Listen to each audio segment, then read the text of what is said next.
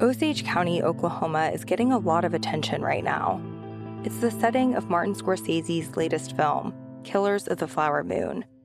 The movie's based on a book about the 1920s Osage murders, when white men poured into Osage County and killed Osage people for their oil wealth. I'm Rachel Adams Heard, the host of In Trust, a podcast from Bloomberg and iHeartMedia. For over a year, I was reporting a different story about other ways white people got Osage land and wealth, and how a prominent ranching family in Osage County became one of the biggest landowners here. Their ranching empire was built on land that at the turn of the century was all owned by the Osage Nation. So how'd they get it? Listen to the award-winning podcast In Trust on the iHeartRadio app, Apple Podcasts, or wherever you get your podcasts. Hey, remember our last episode when we said Joe Manchin just sank the president's hopes of getting a climate bill done? Well, yeah, forget about all that. Today we're doing an about-face and talking about the climate bill that Manchin now supports and what he got in exchange for that support.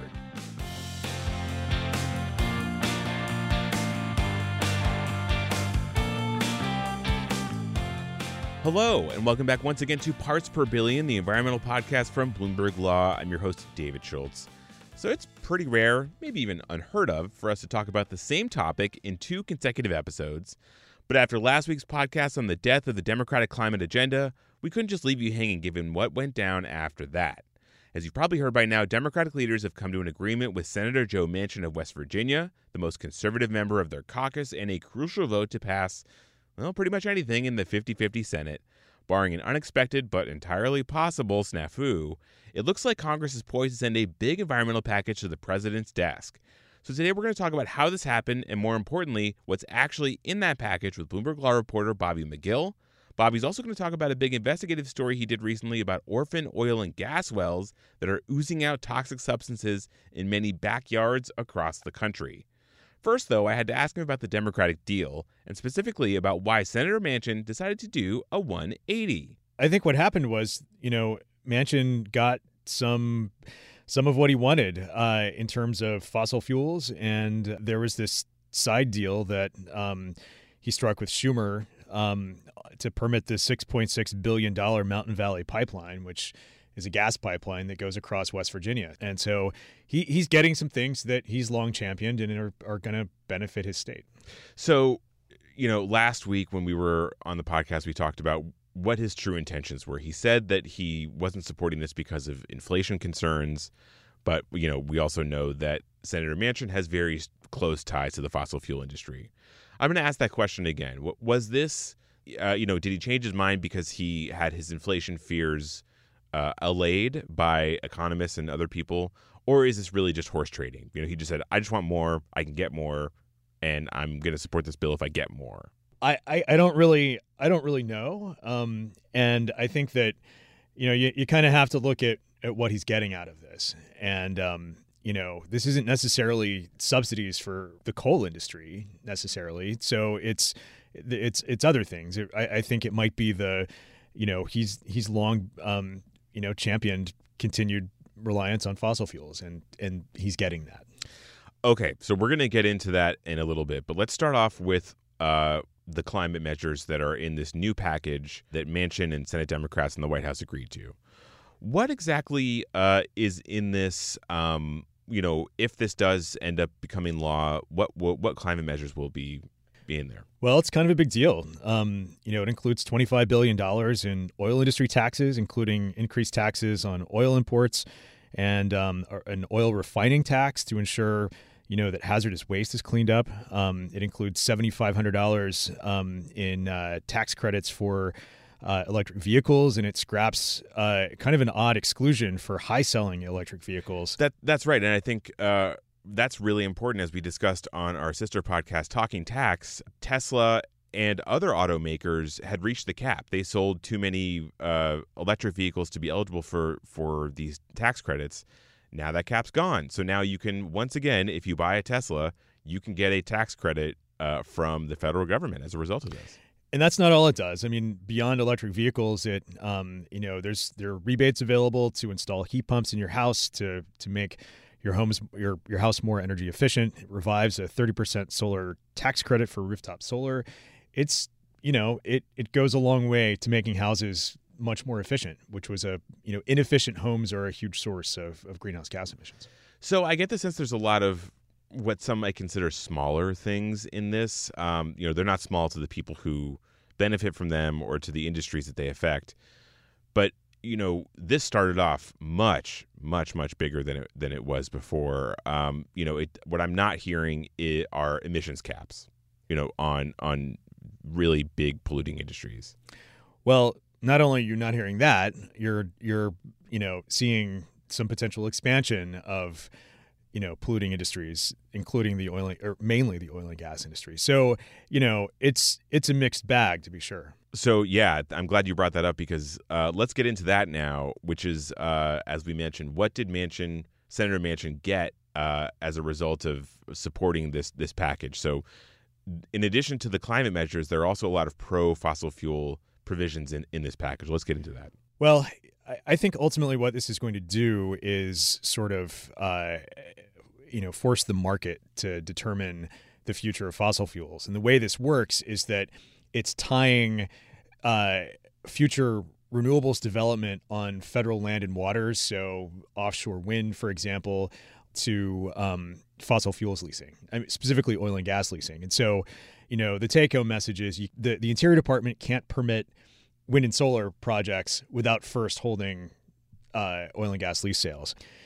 And so this is tied renewables to fossil fuels for the very first time. And it's the reason that you see a lot of environmental groups calling this the poison pill. Well, so I want to get into that because you and I have talked before on this podcast about federal leasing for oil and gas and how the Trump administration really wanted to get more and more lands out there that are leased. The Biden administration wanted to, this is probably an exaggeration, but lease no lands for oil and gas leasing.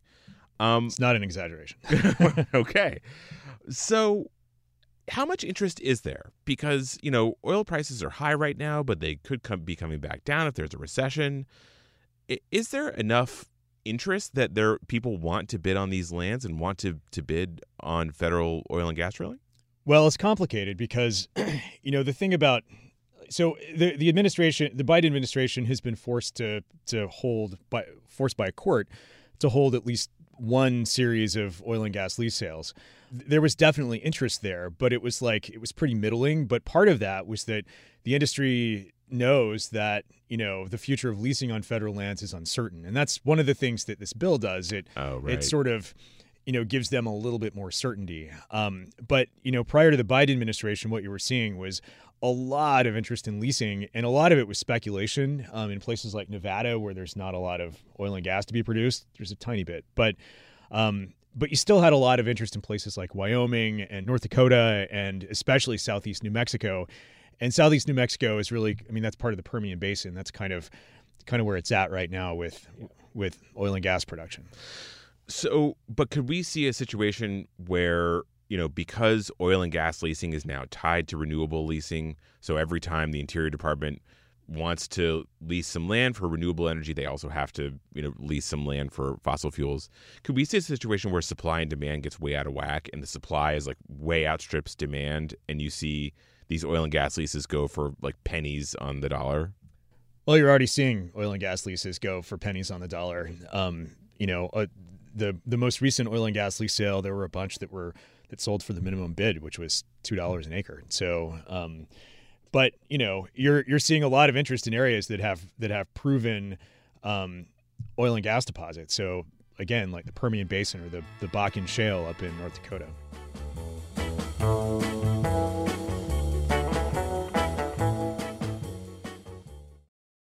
Success is more than a destination. It's a path you take one step at a time. It's dedication, it's fortitude, and it's the work, passion, and grit inside of us that comes before all recognition.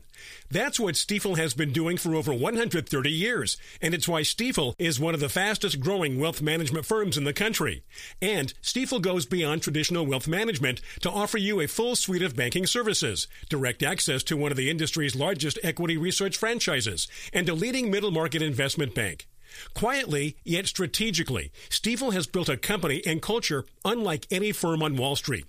Because success is the drive it takes to keep pushing. It's the passion to keep investing. It's the best of each of us made better by the best in all of us. And that is where success meets success. Find a financial advisor at Stifel.com. That's Stifel.com. Stifel, Nicholas & Company, Incorporated. Member SIPC and NYSE. I'm Alex Rodriguez. And I'm Jason Kelly. From Bloomberg, this is The Deal. Each week, you'll hear us in conversation with business icons. This show will explore deal-making across sports, media, and entertainment. That is a harsh lesson in business. Sports is not as simple as bringing a bunch of big names together. I didn't want to do another stomp you out speech. Listen to The Deal wherever you get your podcast and watch on Bloomberg Originals, Bloomberg Television, or BTV Plus. Brought to you by SHRM, a better workplace, a better world.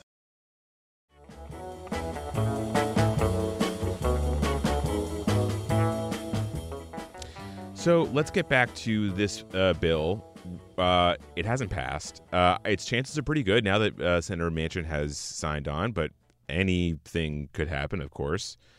And one of those things is that environmentalists could choose to oppose this bill. I mean, one of the folks that we quoted in our story called this a climate suicide pact because of all of the fossil fuel provisions here.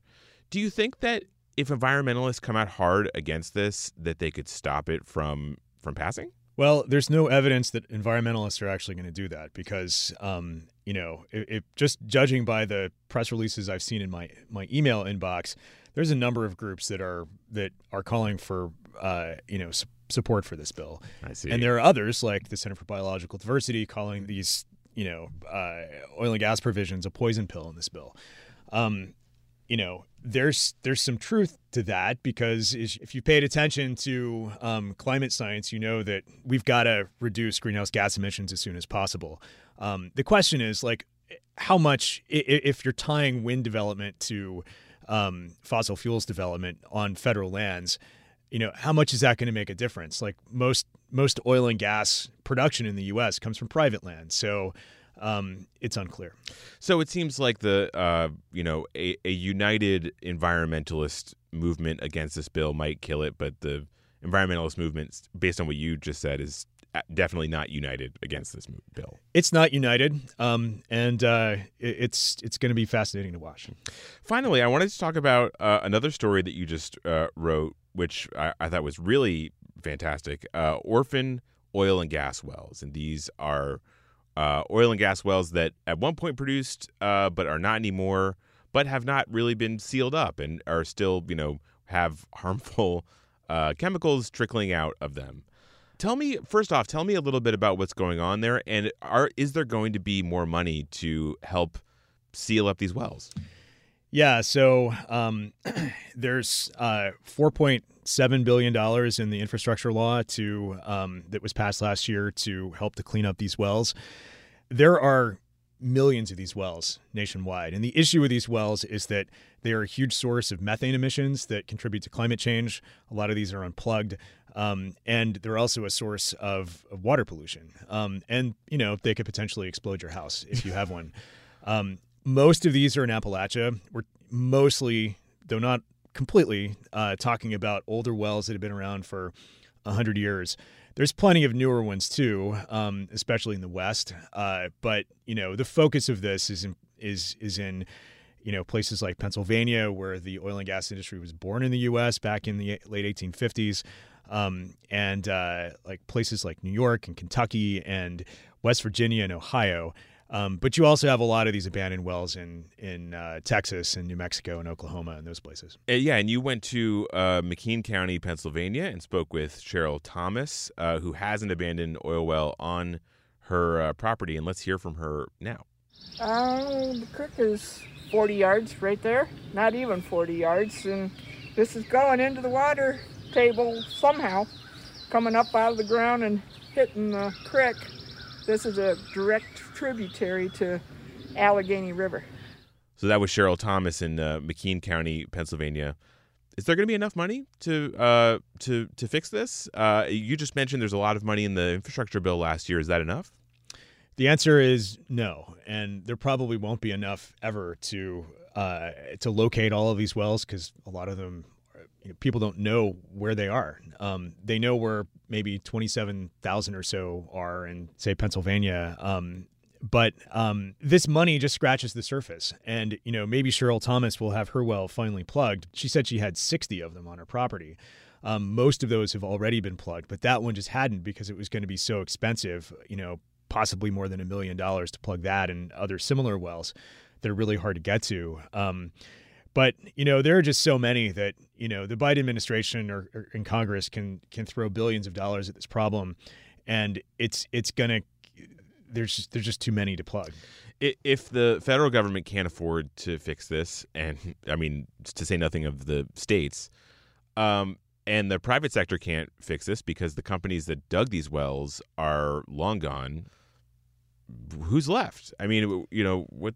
Well, I mean, this is the trade-off. The oil and gas industry has been operating for well over a century, and there are long-term consequences of that kind of development. And one of those consequences is the possibility that companies are not going to, take care of their abandoned, or the wells that they're essentially leaving behind. Many of them will just walk away. And, before there were regulations, that's what a lot of them did. And there aren't a lot of records about who those companies were and where these wells are.